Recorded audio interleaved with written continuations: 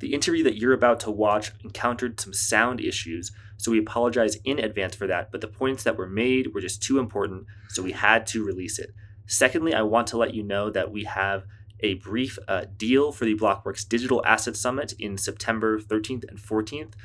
If you use the code NYC250, you can get $250 off to our institutional crypto conference in September, but the code only works for the last week of July, so make sure you do it there. I'm going to be there. Alfonso Pacatiello is going to be there. We're doing a macro interview conversation as well as the regular crypto conference, so definitely check that out. Again, that code is NYC250. Thanks.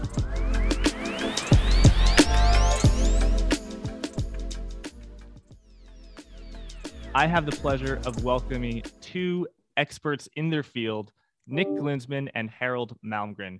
Nick is an expert macro investor who's worked at some of the best macro hedge funds in the world, including Brevan Howard. And when investors want to structure a trade, Nick is the guy that they call. And Harold Malmgren is an extraordinarily accomplished economist and expert in geopolitics and global finance, who's been a senior advisor to 4 presidents, as well as the CEOs of companies such as IBM, General Electric. Gentlemen, so great to have you here. Morning, Jack. Morning, Harold. Morning. Yeah, great to be with you. Great to have you here, Harold. The first question I'd like to ask is, why is the economy slowing? You've been doing a lot of work, Harold, on what you call the mountain of excess stuff, just the buildup of inventories. For a while there's a shortage of everything. You couldn't get your hands on anything. Now it seems to be like the opposite problem. You're an expert in global trade. What do you think is the cause of this, and where do you see things going? So we're on the edge now of a massive slowdown in manufacturing. And that means the drivers of growth that have been so powerful in past decades, Japan, China, Germany, South Korea less so, but all of them are now experiencing no growth.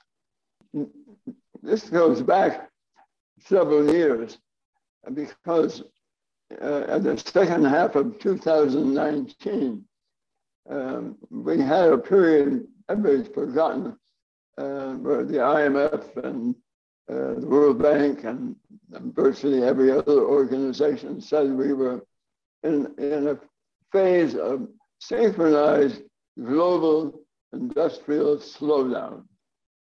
Growth in manufacturing was basically dropping to zero. And now, why we've forgotten is the pandemic came, and then we flooded the markets. All the governments flooded the markets with stimulation. So it's in the background.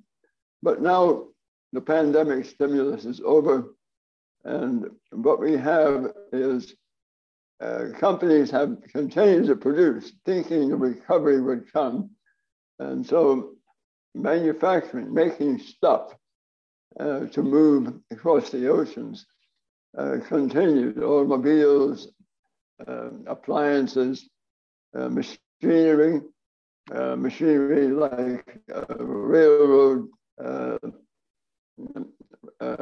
engines. But it turns out the demand isn't there for a variety of reasons. Of course, part of it is inflation has been outpacing incomes. So every day demand at the consumer level is receding. But if we look at the export orders for the big giant movers of the world economy, the biggest, of course, China, Japan, South Korea, and Germany, all of them highly dependent on exports, the driver of growth, the generator of surpluses, and all 4 are experiencing right now a collapse in new orders and growing cancellation of old orders.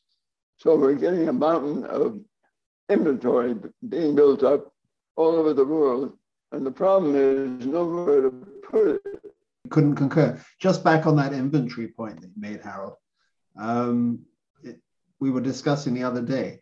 So there was this very interesting announcement from Target that said, if people have ordered goods and the wrong goods come or they're not quite right, Target will give you your money back, but they don't want the goods sent back to them because they have nowhere to put them.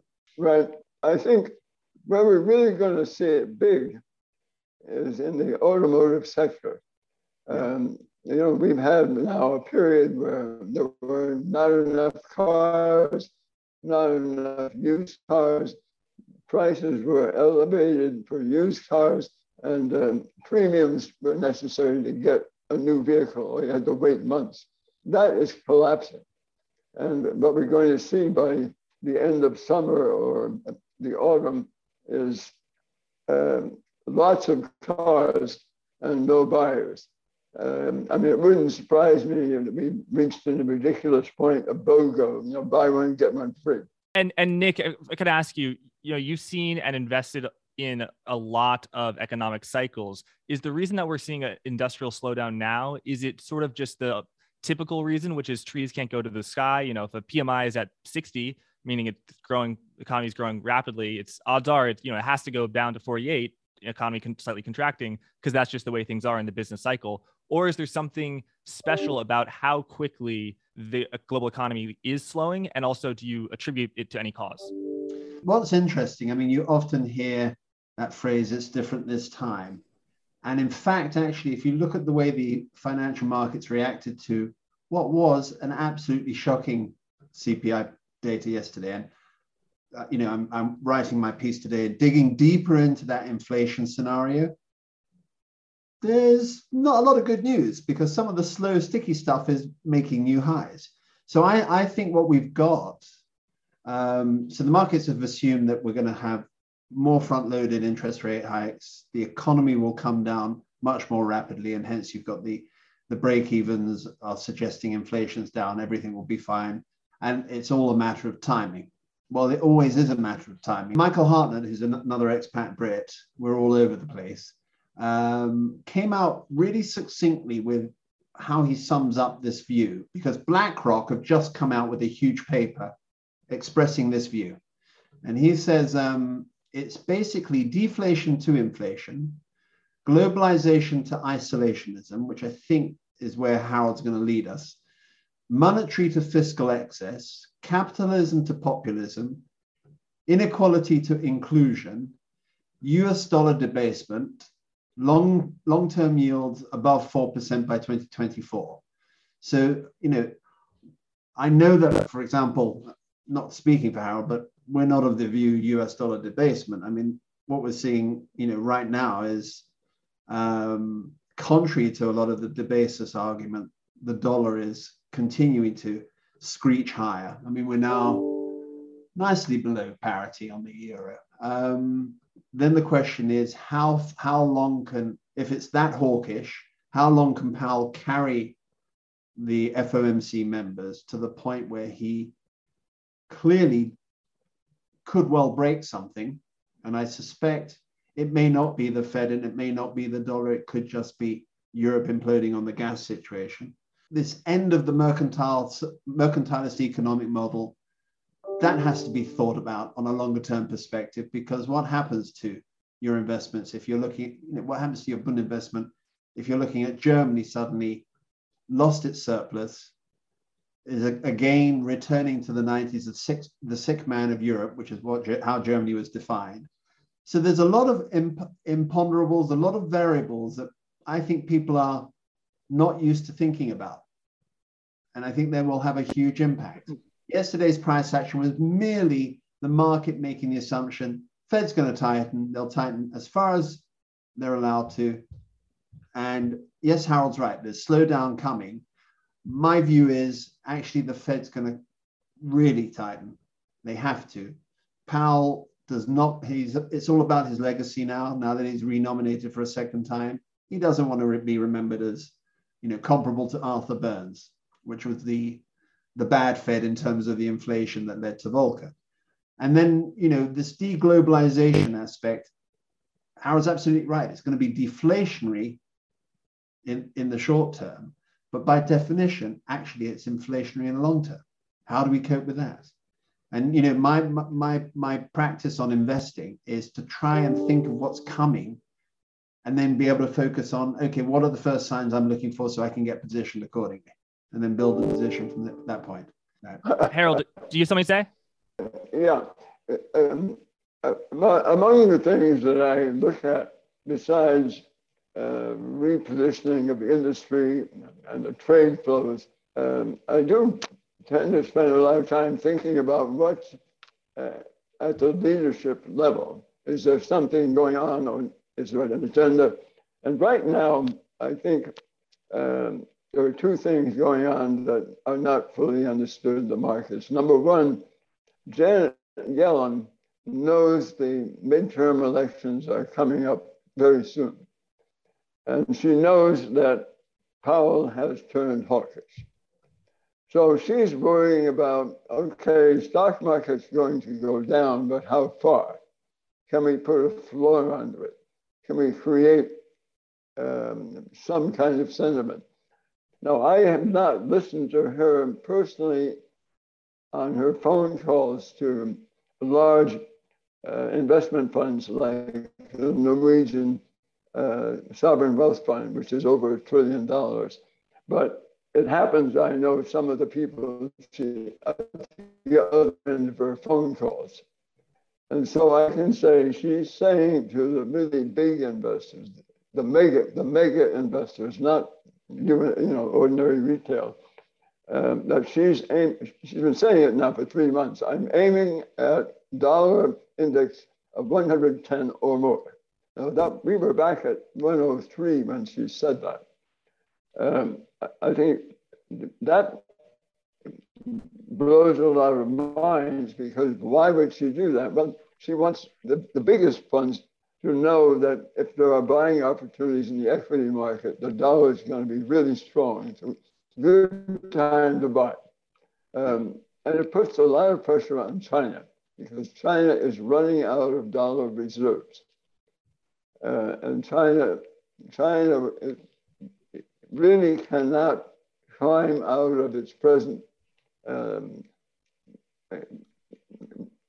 absence of growth based only on domestic demand, because it's not there.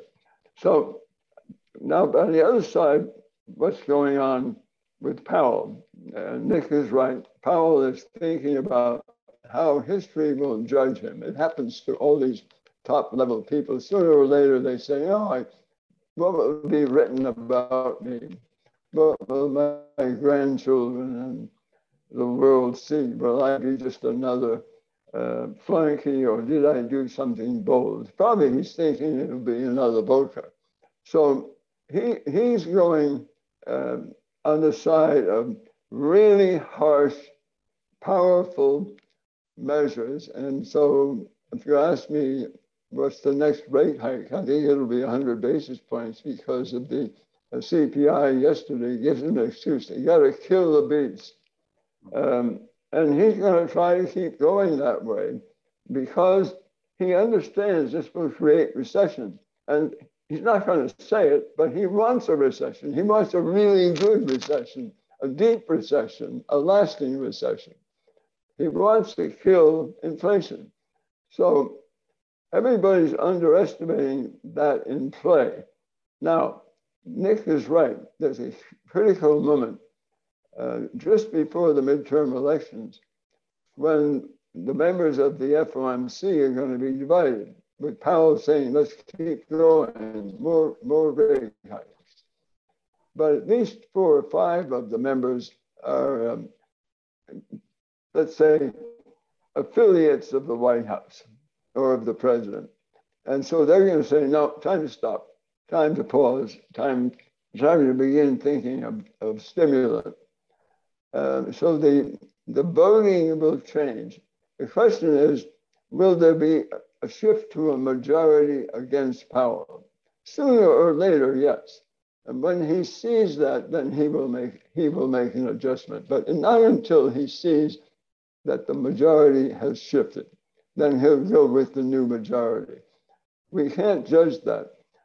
But the election is really important to Yellen and to Powell. Both are aware that's going to be a critical crunch time for new decisions. Just to give a little bit of context for the audience. So Yep. we're recording this on Thursday, July 14th, Bastille Day, as Nick, if you pointed out. Yesterday, we had a white hot CPI print of 9.1% year over year. Very, very strenuous. At the time, as of 2 days ago, the market was pricing in a 75 basis point hike. And the Fed had said they'll either do 50 or 75, so a double or a triple, but everyone knew it was really going to be a triple. But because the CPI print was so hot yesterday, now the market is pricing in something like an 85% chance of a 100 basis point hike, a quadruple hike, which I think is unprecedented, at least since the 90s, or I don't know. But yeah, so Harold, you think that 100 basis points is going to happen? Nick, what do you think? I think if it doesn't happen, if it's another 75, that means September will be 75. My personal view is, if the market gives him room to do 100 basis points, he will take that, right? That's where he's very different to Yellen. If the market will give him room, he won't ignore it. They want to front load as much as possible because there's this window up until that point where the White House affiliated members of the FOMC, and we know who they are. Anybody affiliated to the San Francisco Fed is White House affiliated. So that would be Williams, Daley. Then you have Kashkari, who's on his own, he is naturally a dove. I think the swing person is Brainard, of course, because she is actually a renowned economist. And, one of the things that's clear is that they've got the forecasts extremely wrong. She's recovering from being involved in justifying what was said. So I think that, and she's also now number 2, and she has to behave accordingly. And that behavior is the Fed doing its independent stuff. Okay, and that's critical. So I think Brainard is the one we need to watch. And the reason I say she's on side with Powell at the moment is when Bostich came out a month ago and said, maybe we'll have a pause in September if things get a little bit tricky. She was the one that slapped it down. No pause. Okay, so that was very important. The other thing that we have to remember is, and from my contacts, everything Harold's been saying about the Fed, and indeed everything he said about Yellen, I've been hearing elsewhere as well as in discussions with Harold. And if you talk about the big investors, I would include probably the Swiss National Bank, the Central Bank of Switzerland. Yes, that is actually the largest hedge fund in the world, right? Yeah, absolutely. Yeah. But the one other thing that people are forgetting, and Jack, it's our mutual friend Joseph is very focused on this as well. People are forgetting about quantitative tightening. Okay, and what I've been hearing is that the Fed, now that it's started, they want it running in the background on automatic, and all the rest of the nuance on policy comes via the interest rate cycle. So that's going to be interesting. So I think the last thing you will hear about, if things get very scary on the economic front, and there's a lot of pressure applied to the Fed, the thing you will hear least about is the quantitative tightening. And I think it's just going to run in the background. People are a little bit concerned about that. What does that do to Treasury market or the repo market, given that we've suffered bouts of illiquidity? Look, the Fed has created a couple of new facilities to deal with stresses in the repo market. But they still have a little concern that they're not quite sure how QT is going to work through the markets. They've never done it before. They've never tried to get $2.5 trillion off the balance sheet. All I can say is going right back to what I said at the end of last year and the beginning of this year, and I've said it publicly, I've said it on other videos.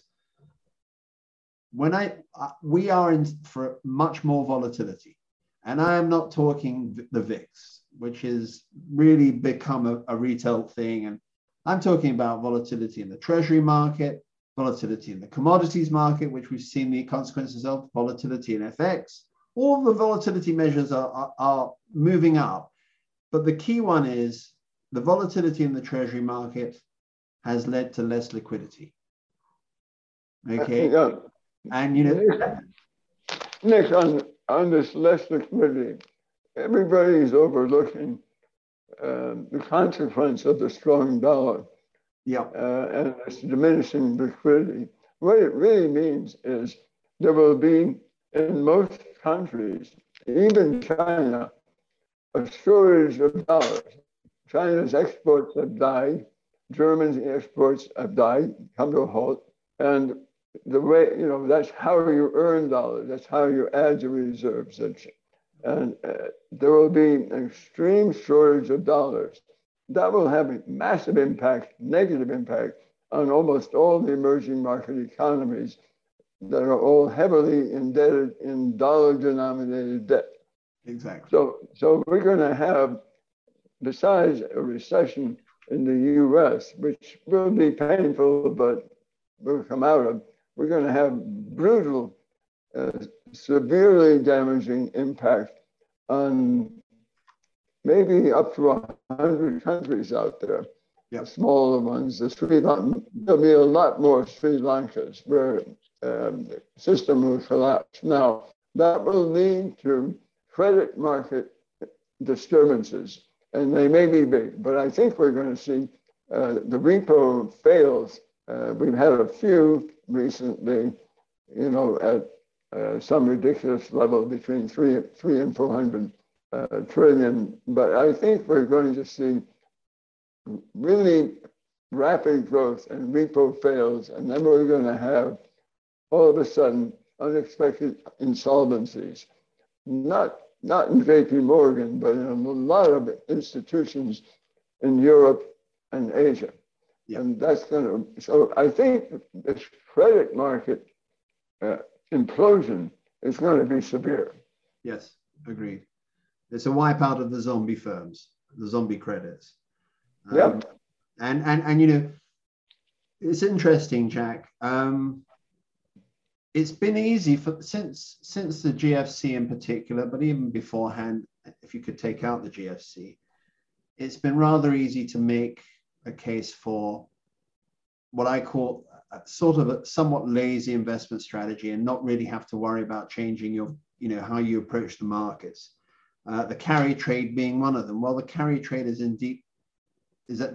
at great risk at the moment, because when we have this sort of stress, and we're now at 109.15 on the dollar index, the DXY. When you have this sort of stress going through the system outside of the US, it doesn't take much for suddenly that DXY and the dollar to spike.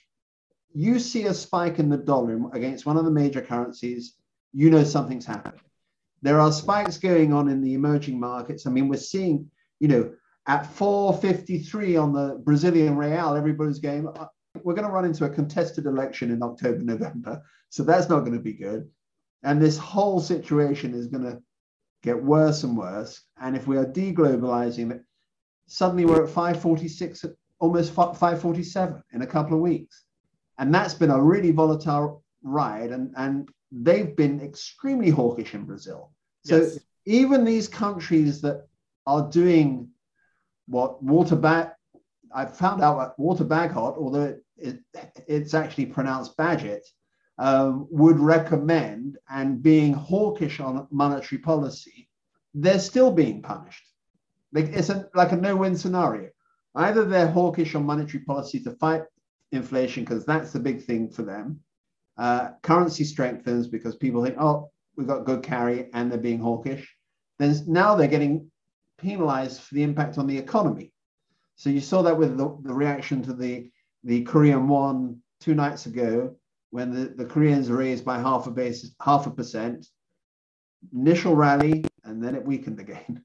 And you're seeing that with India. You're seeing this all over the place. This tells you there is something wrong. It also tells you, quite critically, if you're an investor in the markets trying to figure out what's going on, because you can have the right fundamentals and be hit hard by the flows, The flows may be illogical. I would say yesterday's reaction in the stock market was somewhat illogical, and we're now seeing the adjustment today. But the key thing is a market cannot fall unless people are long that market. Okay?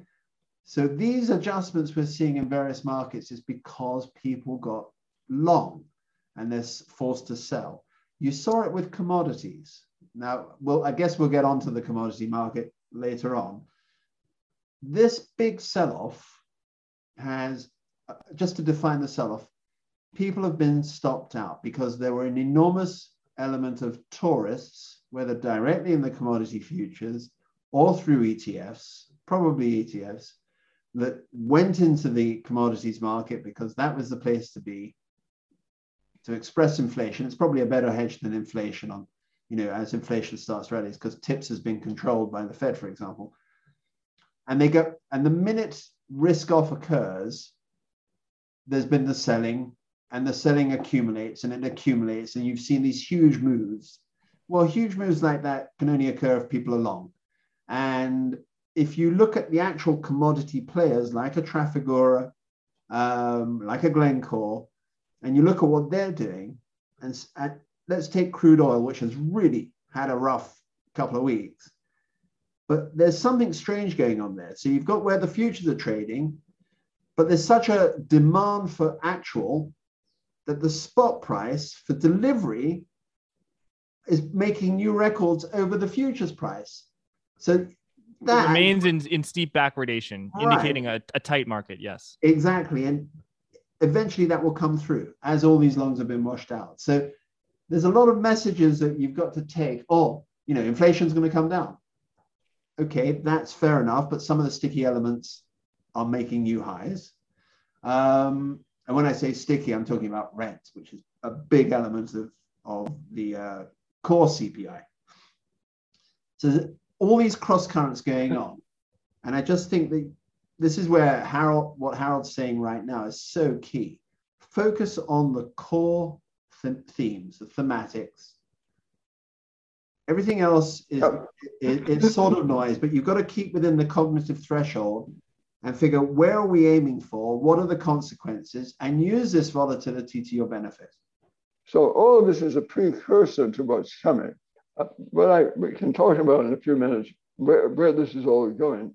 But one thing it means to me is moving stuff across the Atlantic and Pacific, high value added stuff, long distances with lots of containers. That's going to die down. More and more production is going to be done in new places, more close to markets. And so this deglobalization is going to have a really major impact on economies and on stock markets, where the businesses are.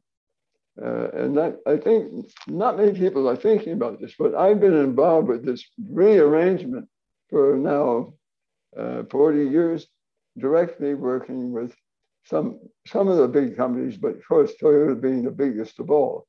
And I've been deeply involved with thinking through where this is going as opposed to where it's been. Harold, if I know this is extraordinarily nuanced, so forgive me for asking you to simplify it.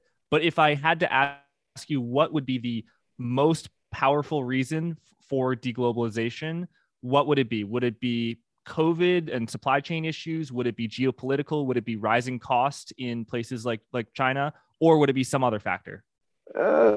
It's a number of things. Rising costs in China are important. A shift to automation means labor cost is less and less important. It's becoming a shrinking element of what you do, where you do it.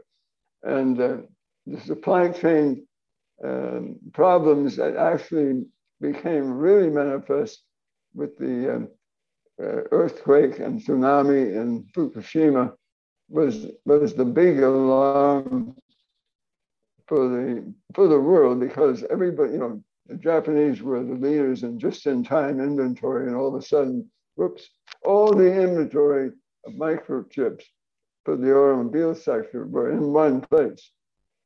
So for a while, we had a shift in fad from just in time to just in case, have more sources. But now that supply chain problem got more compounded by all these pandemic port closures and interruptions with pileups of ships and fighting with regulation, local regulation of ports. And now everybody's thinking, why do we need all these supply chains? Why can't we do most of what we want to do to make something to sell, do it close to the end user? And so we can get to that if you want, but what's coming is a big shift in what we make, where we make it, how we make it, and we're going to be moving away from use of stuff dug up from the earth, iron or copper or all these metals. We're going to be moving to new materials that are invented at MIT or other places. More and more shipped to 3D printing, where it's now called additive manufacturing, layering materials so that when you produce, let's say, a vehicle, you don't have to do big sheets of steel and bars of steel. You make something the way you want it. You don't have to bend it. You don't have to drill it. There's this whole new thing called vertical farming. But the industry providing machinery and equipment for vertical farming is booming. Nobody's even paying attention to it. But so everything agriculture, by the way, is being overlooked in all this debate. When I was running trade policy in the White House, we had a declining interest in the corporate world in free trade because the big companies basically had put their roots in each of the other major economies, and they didn't want Washington bothering them with new policies. So what we did was turn to agriculture, because agriculture in the US is in every state. 100 senators are involved. The deeper I got into agriculture, and frankly, I was offered to be Secretary of Agriculture at one time because I knew so much about agriculture, and I was popular with the farm groups because nobody paid attention to them. But agriculture is highly capital intensive and extremely oil and gas dependent. Oil for diesel. You have to plant crops. You have to harvest the crop. You have fertilizer. Gas, especially for nitrogen, and you have to harvest, and then you have to move. You have to dry the product out for shipping. Big ovens, and then you put it on trucks or trains, long distances. A lot of diesel. It's a huge consumer of energy. And again, now vertical farming is, can we do more right around the corner? We're going to see more and more of that. So much is in flow here. And the shortage of food that's emanating from this Russia-Ukraine mess is forcing shortages throughout the world, particularly in broad areas like the Mediterranean, North Africa. But it has effects all the way through, really serious problems for Asia. So even that whole sector, agribusiness, food production, it's being transformed dramatically. So all of this is a period of change. And when you're looking at stock markets, you have to think, who are the innovators? Because the older companies in these fields are going to drop away, and probably end up being zombies. So you see, that's where I my antennae come up. Okay, I completely concur. Then we have to, then the investment process, especially for long-term, some of these large pension funds and endowment funds, they have to think about what's going to happen a couple of years down the road. Where do we need to be? Because we've got so much money shifting it. We're not short-term. We've got to do this slowly. I've got a, I have a particular view of what countries are going to be able to provide that, the target countries to benefit from this process. Mm-hmm. I think we're probably somewhat aligned, I think, because there's bifurcation between the West and China, but then you have to define what the West is. And it just strikes me that we're almost going back a period of time, maybe a century, maybe more, whereby the rule of law is the key thing. You mentioned EU regulations are a real problem for many manufacturers.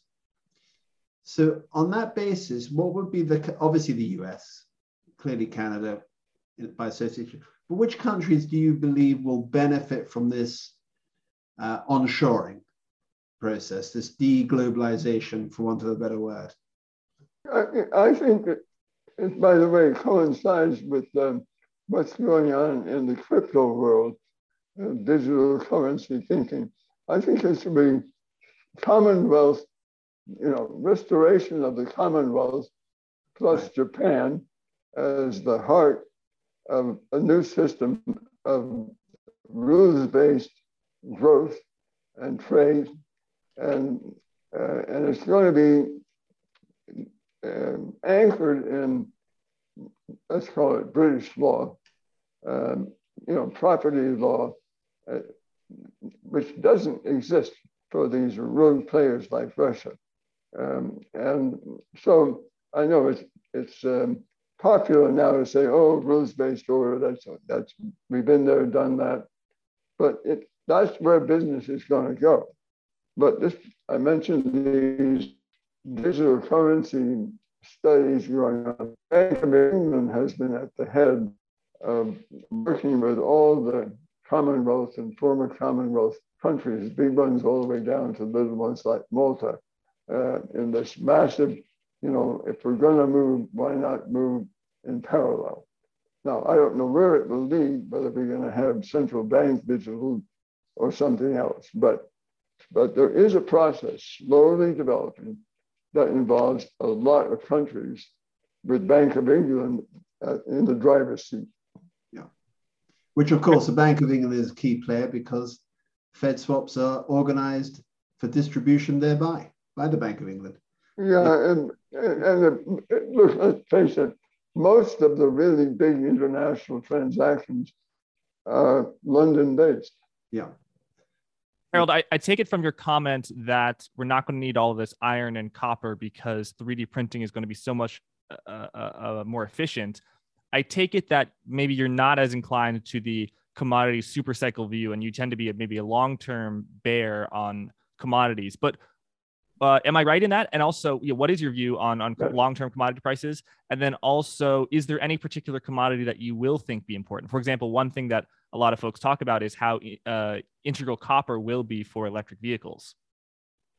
Yeah, I know copper remains important because if you're relying increasingly on electric vehicles, then you're relying increasingly on the electric grid. You have to lay more wire everywhere to support all these vehicles. And you have to put charging stations everywhere. But how far are we going to go with electric cars? It's a fad, just like solar panels on your roof is a fad. But where do I think we're going next? I will tell you that in Volkswagen and Audi complex and in Toyota, they believe we're going very soon to green hydrogen. And there are really big investments going on in Australia to provide volume green hydrogen. It's not far away. Toyota's been working on this for 30 years, but they're now super optimistic So nobody's thinking about that because it's not in the headlines. You know, in the US, we've experimented with natural gas for urban vehicles, you know, government owned, but we never really pursued it. We have no transition policy, but when you're out there and far from our civilization in an emerging market, it looks very attractive, clean burning, and until recently, natural gas was plentiful. Now, of course, we have the ramifications of Russian forcing Europe into submission by denying natural gas. Yeah. But we don't have a national, we have a Department of Energy, but seems to have no thinking people in it at all. No one thinking about, okay, electric cars, but what then? And where's this going? And you know, can we rely on electricity without finding new sources of electricity? So, or without nuclear. I've always felt you can't have an electrified system without nuclear. It's clean. It's probably the cleanest. And I heard recently that, you know, very few people have died as a result of nuclear accidents. Well, the way we can build nuclear reactors now is very different. And among other things, there's very little waste. It used to be the problem, you generate waste where you put it. And the population, of course, was great, you know, radiation. But now our power companies are not ready to make a big shift unless the federal government will impose its will on the states and say, okay, we got to change all the regulation. And what's interesting, if you think about the ramifications of Russian gas on Europe, where all these governments have gone with renewable and solar and wind, who provides all the solar and wind solutions? It's China. So if you make it, you know, if Germany are now being criticized for their Russian gas dependency, if the world says solar panels, wind turbines, where are you going to get it from? China. So that's a sort of a similar dependency that's just not going to work in the long run. Well, Harold, can you, because Nick brought up China, can you tell us what does the Chinese leadership, what are their goals, right? Because for the past 20 years, it was export-led growth at all costs. We don't really care about anything else. But and you know, if you have an asset bubble to promote that, the better it is. But now, you know, there's sort of been a mercy killing of the real estate sector, as well as severe handcuffs placed on technology companies such as Alibaba. The Chinese stock market has been more than cut in half. And as well, there's a zero COVID policy, which is severely crimping economic activity. Can you walk us through what the leadership in China is thinking? What are their ambitions, and why are they doing what they're doing?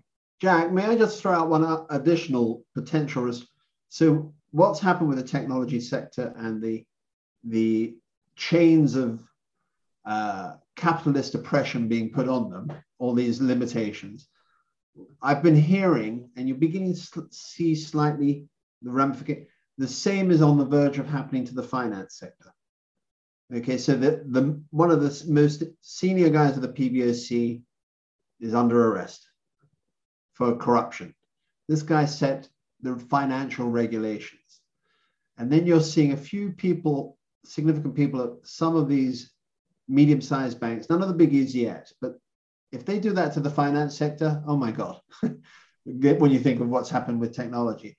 I will just throw that in before Harold takes over on China. Harold, over to you. Yeah, I have an unusual insight into China that goes back some time. When I was an academic in graduate studies at Oxford, I was doing some really fundamental thinking about how far can you push centralization? You know, there had been a debate for some decades before then about communist-style centralization versus so-called capitalism decentralization. You know, it's a very elaborate subject. And from Deng Xiaoping onwards, this has been an ongoing question. Now, Xi Jinping, I thought when he first came into office, was going to be on the Deng Xiaoping side of this, more openness for private enterprise, for innovation, for startups. But it turns out he became focused on control of the society, control of the economy. He became completely committed to centralized direction, which to me is a dead end because it crushes innovation and it leads to no innovation, even in daily routines. It's impossible to put everything at one point and say, make more steel or make more this without complexity playing a role in disrupting everything. There's no adaptation. So Xi Jinping has now become an ideologue for total control using social credit system and maximum surveillance, not only among every Chinese, but stealing data from the US and everywhere else. So they know everything about everybody. But the purpose is to prevent you from deviating. Stay in your silo. Do what's expected of you, but do not wander the other side of town and have a conversation about a new idea, a new product. That's a no-no. So China is strangling itself. And it reminds me in the late 70s, in Moscow, I was invited to, as an aside, I was there with Kissinger, but I was invited, would you like to talk to anybody? I said, yeah, I want to talk to the head of Northplan. That's where all the centralized Russian decision-making for industry was. And they arranged that. And I had a lunch with this character. And I said, how do you keep track of the system that you're giving the reports, but how do you know you can believe them? And his response was, I'm so disappointed. Everybody told me you're a really smart guy. That's a really dumb question. I said, well, what do you mean? He said, in a highly centralized system, it's simple. Everybody lies. From the bottom all the way to everybody protects everybody else and nobody tells the truth. Everybody says I exceeded the target by 10%, or at least I met the target. They're never going to say I didn't meet the target or they end up in a gulag. So he said, the only way I can run the system is I have to get in an airplane every Monday and fly around to different sites and without warning saying, I want you to open the doors, I want you to show me the inventories, what's going on. He said, I've got the whole country in fear that I'm coming. And so more or less, I know what's happening. But he said, it's the only way you can really run a totally centralized system. I never forgot this discussion. Yeah. I've got two questions for you, Harold, and I want Nick to join in. The first one is how this centralization, to what degree do you think it's materially crimped economic growth? Because economic growth, GDP year over year has been very robust in China. Do you think that the data is not accurate? But yeah, Harold, what about Chinese growth that's been so high? Do you think it would have been higher if they didn't have the centralized aspect? Yes. Right now, they're shutting down all kinds of innovative business models because they don't conform to how they want to allocate capital. But at the same time, when they're doing that, they found that incomes are not rising. There is demand, the base of demand inside China is not growing. And the working classes, they're putting all their money not in these new companies because they know they're being attacked, but they're putting the money in real estate. They buy an apartment, they buy another apartment, and another apartment. And now what's happening is you're seeing people have deposits at the banks and they have mortgages with the banks. And now they're being told they can't have access to their money for some reason, or that the properties are collapsing in value. So there's from the below boiling up really serious unrest, and you can see it on the internet with riots. This is not going to be one or two banks; it's all over China. So this is what happens when you try to control everything and you don't allow innovation and exploitation of opportunity, especially in a time of technology moving so fast in so many markets, not only in services, but in making things, technology of production. So China, I think China is doomed now to sit where Japan was when their bubble blew up at the end of the 80s. China is going to have at least 10 years, probably longer. Don't forget, when everybody thought Japan was going to be number one, Japan was buying all the real estate in Manhattan and Chicago and LA. I remember at the time saying, what do you think they're going to do with all those buildings? They're going to melt them down and move them? I mean, what is the problem? But I think China is stuck. And this is going to, and if you look at their export balance, you know, they are in the same pickle that Germany is suddenly in. No export demand, no export orders. There are charts on the internet you can find that show you export orders, and it's just none.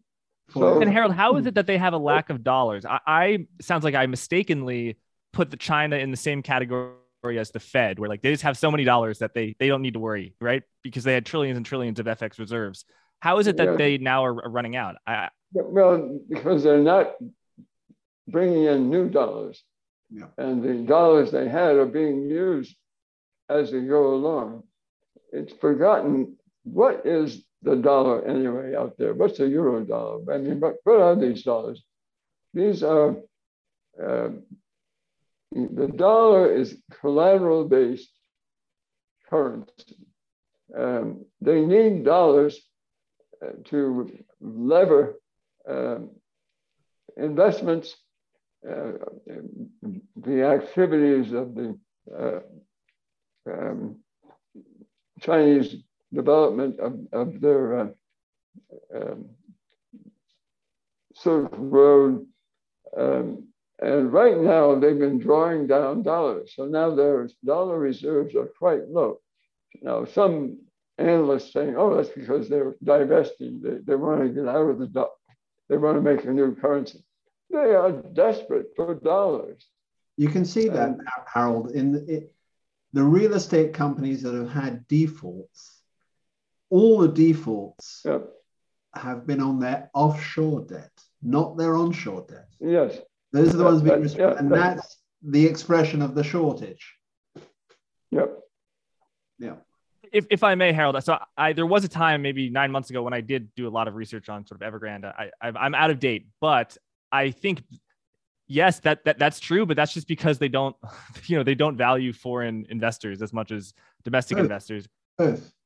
Yeah, but the Evergrande, like let's say 90%, like the bulk of real estate debt is yuan denominated, whereas in your typical emerging market like Thailand or Argentina, Brazil, it's dollar denominated. So you don't have that sort of original sin problem when you have to print tons of domestic currency to pay off debt denominated in a foreign currency. But remember the Chinese do want foreign money. Okay, so for example, and this is another problem area. So having had chatted to an old colleague of mine from the Salomon Brothers days, who's still in Hong Kong, but talking to a few people that invest in China. So they're focusing on Connect, the Shanghai Hong Kong Connect. This was a big two-way process, but clearly it was to have Western investors invest in mainland Chinese financial products, equities or bonds. Okay. Now, if I'm running a fund and I had investments in China, something happened, right? And I wanted to get my money out via Connect, which is what the whole point of Connect is. I'm going to phone up my favorite broker in Hong Kong. However, my favorite broker in Hong Kong is no longer a friend of mine from London. It's a local person who really doesn't give a damn about what I want. Okay? He's not your mate, is what you're saying. He's not my mate, exactly. So this is another problem for them. And then since you had a look at Evergrande, of course, what's happened is Didi, the delisting move going on in Congress for Chinese quoted company. It's all pointing in that direction. So I've been out there saying, and I've been criticized for it, if you're a fiduciary agent running people's money in the West, then China is uninvestable. You can invest to express views in China via Chinese proxies. But to invest in the mainland in China as an international fiduciary agent, it's uninvestable because you don't know whether you're getting your money back. Look what they did to even Chinese entities offshore. Didi, what happened to the people that bought the IPO, right? They don't care. You're right. You're absolutely right, Jack. They don't care.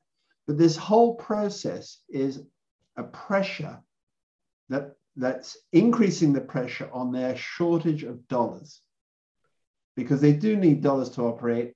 Most suppliers to BRI will only accept dollars, regardless of what people say about the renminbi and the future of the renminbi. Where did Mr. Nickel in China do his trading? On the LME. He didn't do it in China.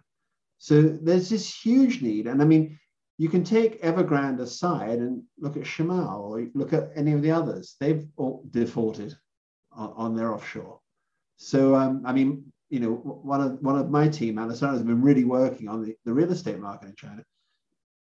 There's no bounce. I mean, even dead cats bounce, and there's no bounce. There's no bounce. and it's now being joined by pressure on other real estate markets. So why would China bounce, given there's pressure globally on real estate anyway?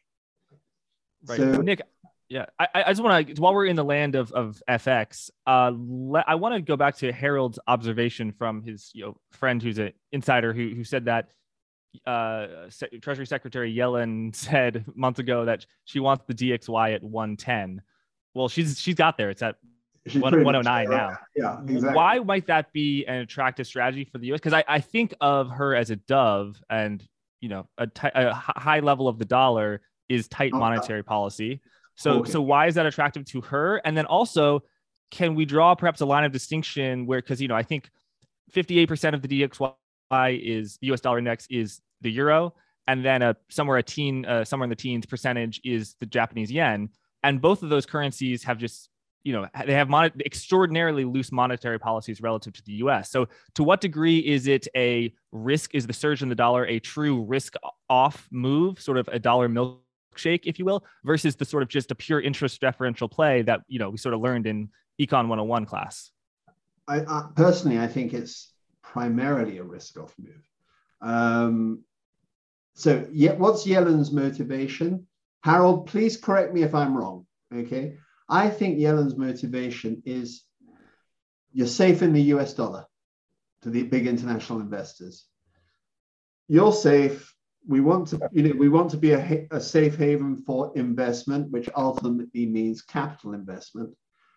And also, if you think of who she's been talking to, so the two examples that Harold said, the Norwegian Sovereign Wealth Fund and the Swiss National Bank, I know that for a fact. So you've got to think also perhaps the likes of a Temasek in Singapore or whatever.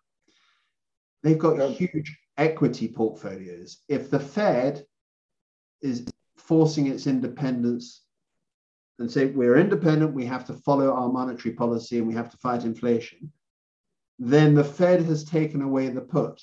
And the Fed, in my opinion, hasn't got a problem with how, with the stock market. They're looking at other stuff potentially breaking, but the stock market, as long as it's orderly, and it's been reasonably orderly, despite people saying, oh God, we've fallen 3 or 4% on the NASDAQ. That's nothing to anybody that went through the great finance, the GFC in 2008. Yeah. That was, 5-6% every day. Anyway, so she is trying to provide a flow that creates support for equity, but in terms of those public institutions. But those public institutions are also capital investors. Can they invest in infrastructure? Yes, they can, and they do. So I think it's to supporting the dollar and making the dollar stronger from her perspective is something that is giving her comfort in terms of what she knows the Fed's up to. Yeah, completely agree. The Fed cannot have a foot. Yeah. They're on one track, but she can do it. Yeah. By working with these really big funds. And let's keep in mind, really big funds, we're talking funds that range from 300 billion to well over $1 trillion. You don't need to talk to many of these big funds if you convince them that they're secure if they stay committed to the U.S. market. Both treasuries and the stock market. So it's her way of compensating for Powell on the warpath. And by the way, it's really, really painful for China. So that's the added side benefit. Also, I've actually heard, funnily enough, so there's this concern of what's the reaction in the financial markets, particularly with the sovereigns, having weaponize the dollar against Russia. Actually, what I've heard is, to continue on Harold's theme there, I've heard shifts of huge amounts of dollars into custodians in the US from Middle Eastern sovereign wealth funds. Yes. Which is, I suspect started during the Trump presidency, has been encouraged under Yellen. Okay? Encouraged. So, yeah, encouraged. Encouraged. I think that's also part of the side discussions that have gone on with Biden's visit. And, interestingly enough, we saw the military leaders of the IDF, Israel Defense Force, meeting Saudi and UAE and Jordan and Egypt. That would take Harold down another interesting path for you in terms of, we're all worried about, the competence of the current leadership of the West.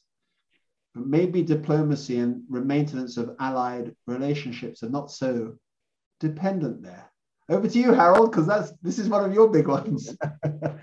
Yeah, look, we had a G7 meeting about some days ago, and who showed up? Trudeau, who has no power in Canada, but has everybody really angry with him, from truckers on up to just the people in the streets. We had Macron shows up, but unfortunately for him, he won the presidency, but he lost majority control of the National Assembly. And then we have the German shows up, but in the background, his coalition is praying. There are movements between the coalitions. Even the CDU seems to be gaining ground again. And the policies are diverging according to which region of Germany you're talking about. It's all falling apart. I mean, it's the polar opposite of Merkel. There's no leadership. And then Italy, poor Draghi, who's a technical expert, people tell me that every time he's in a meeting with politicians, he's left bloody on the floor while the politicians are out partying. I mean, he has no power, so he has to resign. And Boris did. In the UK, Bojo resigned. He's sticking around for a few weeks. And then we have a president who's getting older, and let's say, fragile, and a vice president who, let's say politely, is not ready to take a large role. Now, let me pose you one more question about this leadership problem. All over the world, there has been an increased attention to the U.S. leadership in the way that U.S. is interacting with the Scandinavians, Poland, Baltic states, in this Ukraine fracas. But now we're coming to the midterm elections. Now, let's say, hypothetically, Republicans regain control of the House. Senate is a little bit unclear, but it'll still be a tight vote in the Senate. But in that period from 2022 to 2024, nothing's going to happen because the Republicans and the Democrats are not going to agree on anything. So we're going to have big questions. Why are we still in Ukraine when we got this problem in San Diego or in Chicago? There'll be a lot of rethinking of how committed are we? And then no clear agenda of either party for the next presidency. Republicans know they hate Democrats, they hate progressives, but they don't have some new theme or set of themes. So we're in a period where I'm not sure what our leadership will do, but it may very well turn more nationalistic, more isolationist, simply because everybody's busy with their own specific district or voting base, or the money that they can collect, who owns that money. We're in a dreadful period when, in theory, our leadership is on the rise, but in reality, right now, if you ask me who is in charge of what we're doing with Ukraine, I would say it's the US Navy. They are making all the decisions about interaction with the UK, Poland, the Scandinavians, the Baltic states. They are the backup for that whole system. They are the protectors of North Europe and the Arctic. I know nobody thinks about it, but those are the people, because they're organized and they have an agenda. But the amount of conversation between the White House and what this group is called the Second Fleet is minimal. And I did have occasion not long ago to say, why don't you guys in the White House spend more time talking to the people running the Second Fleet? They said, they're down in Norfolk. That's 4.5 hours drive. I said, Jesus, they got helicopters. You want a meeting? They'll be here in 30, 40 minutes. But, the idea when I said that was, we hadn't thought of that. Harold, do you think that the current U.S. President Biden will be remembered as sort of a Jimmy Carter figure? And how do you think that his efforts to curb inflation and fight inflation will be successful, or is it sort of out of his hands? No, it's not. It's out of his hands, and he doesn't have a team of people thinking through. He never had. What were our problems when he became president? Number one, probably was the need for an energy transition. How do we move from where we are without just shutting everything down? First thing he did was shut down the Keystone Pipeline on the day he took office. It was bizarre. Shutting down drilling, restricting leases, but no thought to, okay, what do we do instead? No request from the Department of Energy, why don't you ramp up, how do we bring on nuclear power faster? No effort to deal with, Department of Transportation has huge powers if you want to use them to clear up all these problems in the ports that jammed up our supply chains. but there wasn't. So Biden will be known as somebody who continued incrementally with policies that were already in place, but did not rise to the challenges, did not generate a new team of people, did not bring in fresh thinking, and allowed the more extreme parts of the Democratic Party to have too much influence, diverting attention to values as opposed to output. Right. Nick, because we're running low on time, I'm going to give you the final word, but it's a different question, which is the interest rate futures market thinks that the terminal rate, that is the highest they think the Fed can get, is somewhere around 3.6% in January of 2023.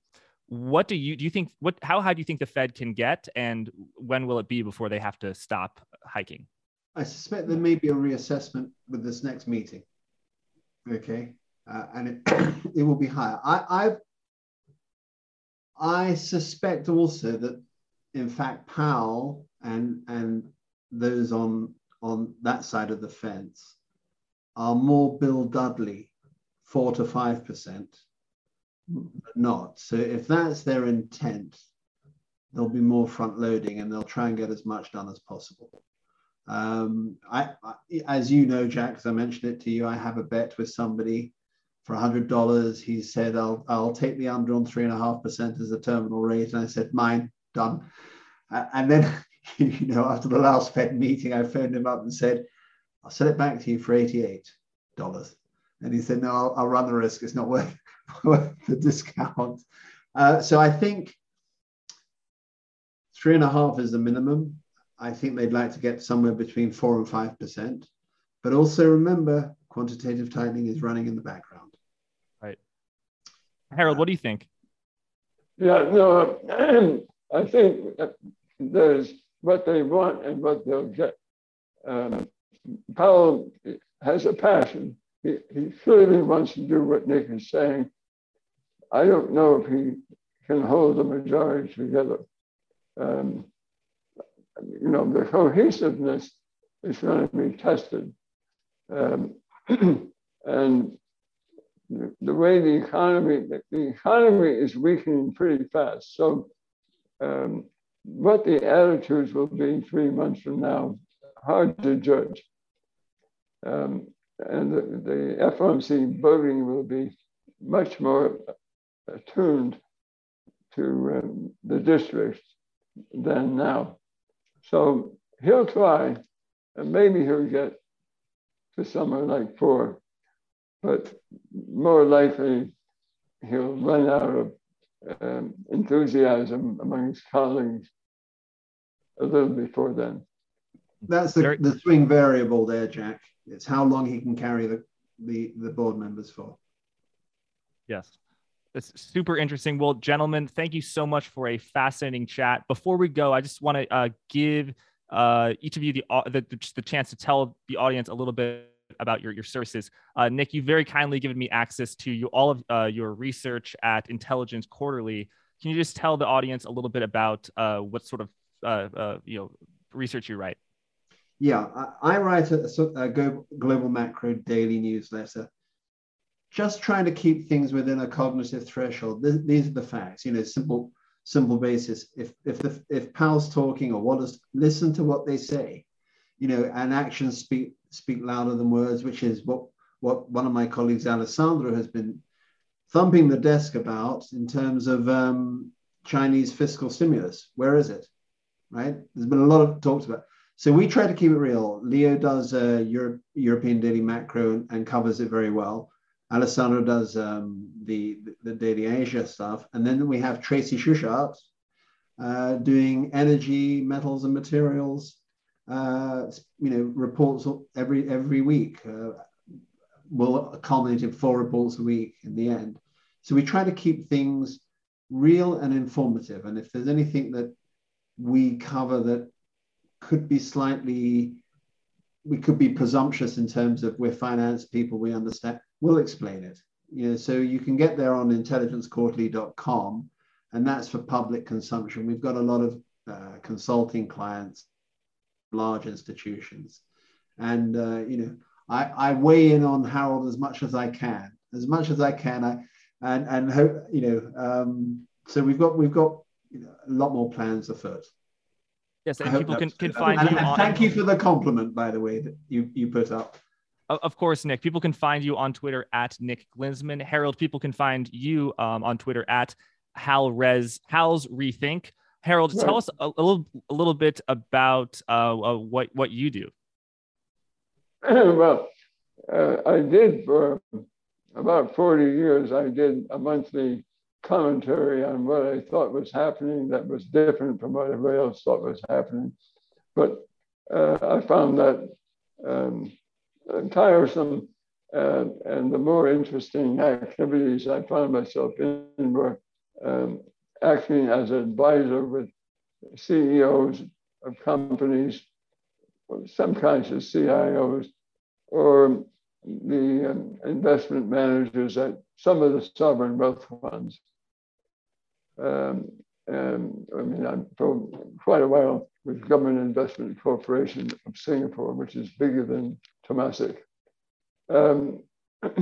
Basically, I'm doing what I've done for years, which is tailored advice to, let's say, a new executive taking over. Where do I go from here? How do I revamp? How do I reorient?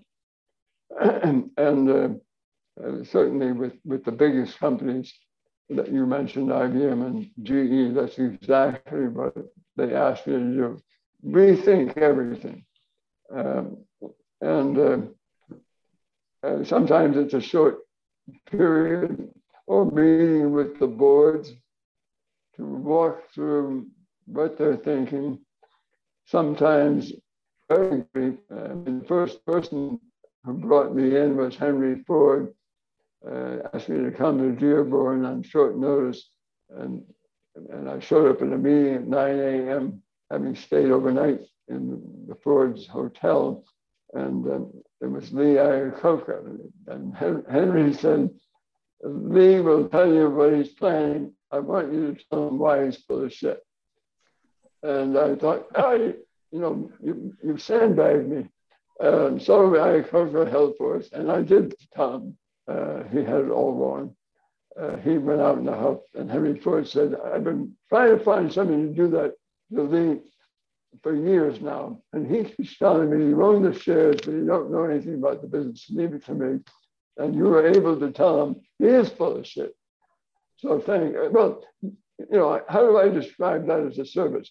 But valuable service. Some people need to be told that. Yeah. Anyway, I have done it at high levels in various countries. Strangely enough, Japan, which was an island nation and changed very slowly through the post-war years, I became advisor to quite a few of the CEOs in Japan about rethinking what was really a domestic business into a global business. So I can't generalize what I'm saying, but I'm a hired brain, and my special feature is I make you smart, and I go out the back door, and you get the credit, and I would say I wasn't there. That appeals greatly to the most senior people, obviously. There we go. And Harold, if people want to get in touch to learn more, where can they find you? Well, I have an institute that was created on the internet, Malmgren Strategic Institute, and that's probably the easiest way to send me a message. Okay. You find it's just Malmgren Strategic Institute. It'll come up. Wonderful. Well, gentlemen, it's headquarters in Switzerland. Oh, nice. Harold, Nick, thank you so much for joining us. It's been an absolute pleasure. Thanks, Jack. Well, it's fun talking to you, Jack. Terrific. Well done. Thanks. You too. There is something that you need to be doing right now, and that is reading the Blockworks Daily newsletter. For top market insights and the latest in crypto news, you have to subscribe to the Blockworks Daily newsletter, and you can do so by clicking on the link in the description to this video or by visiting blockworks.co/newsletter.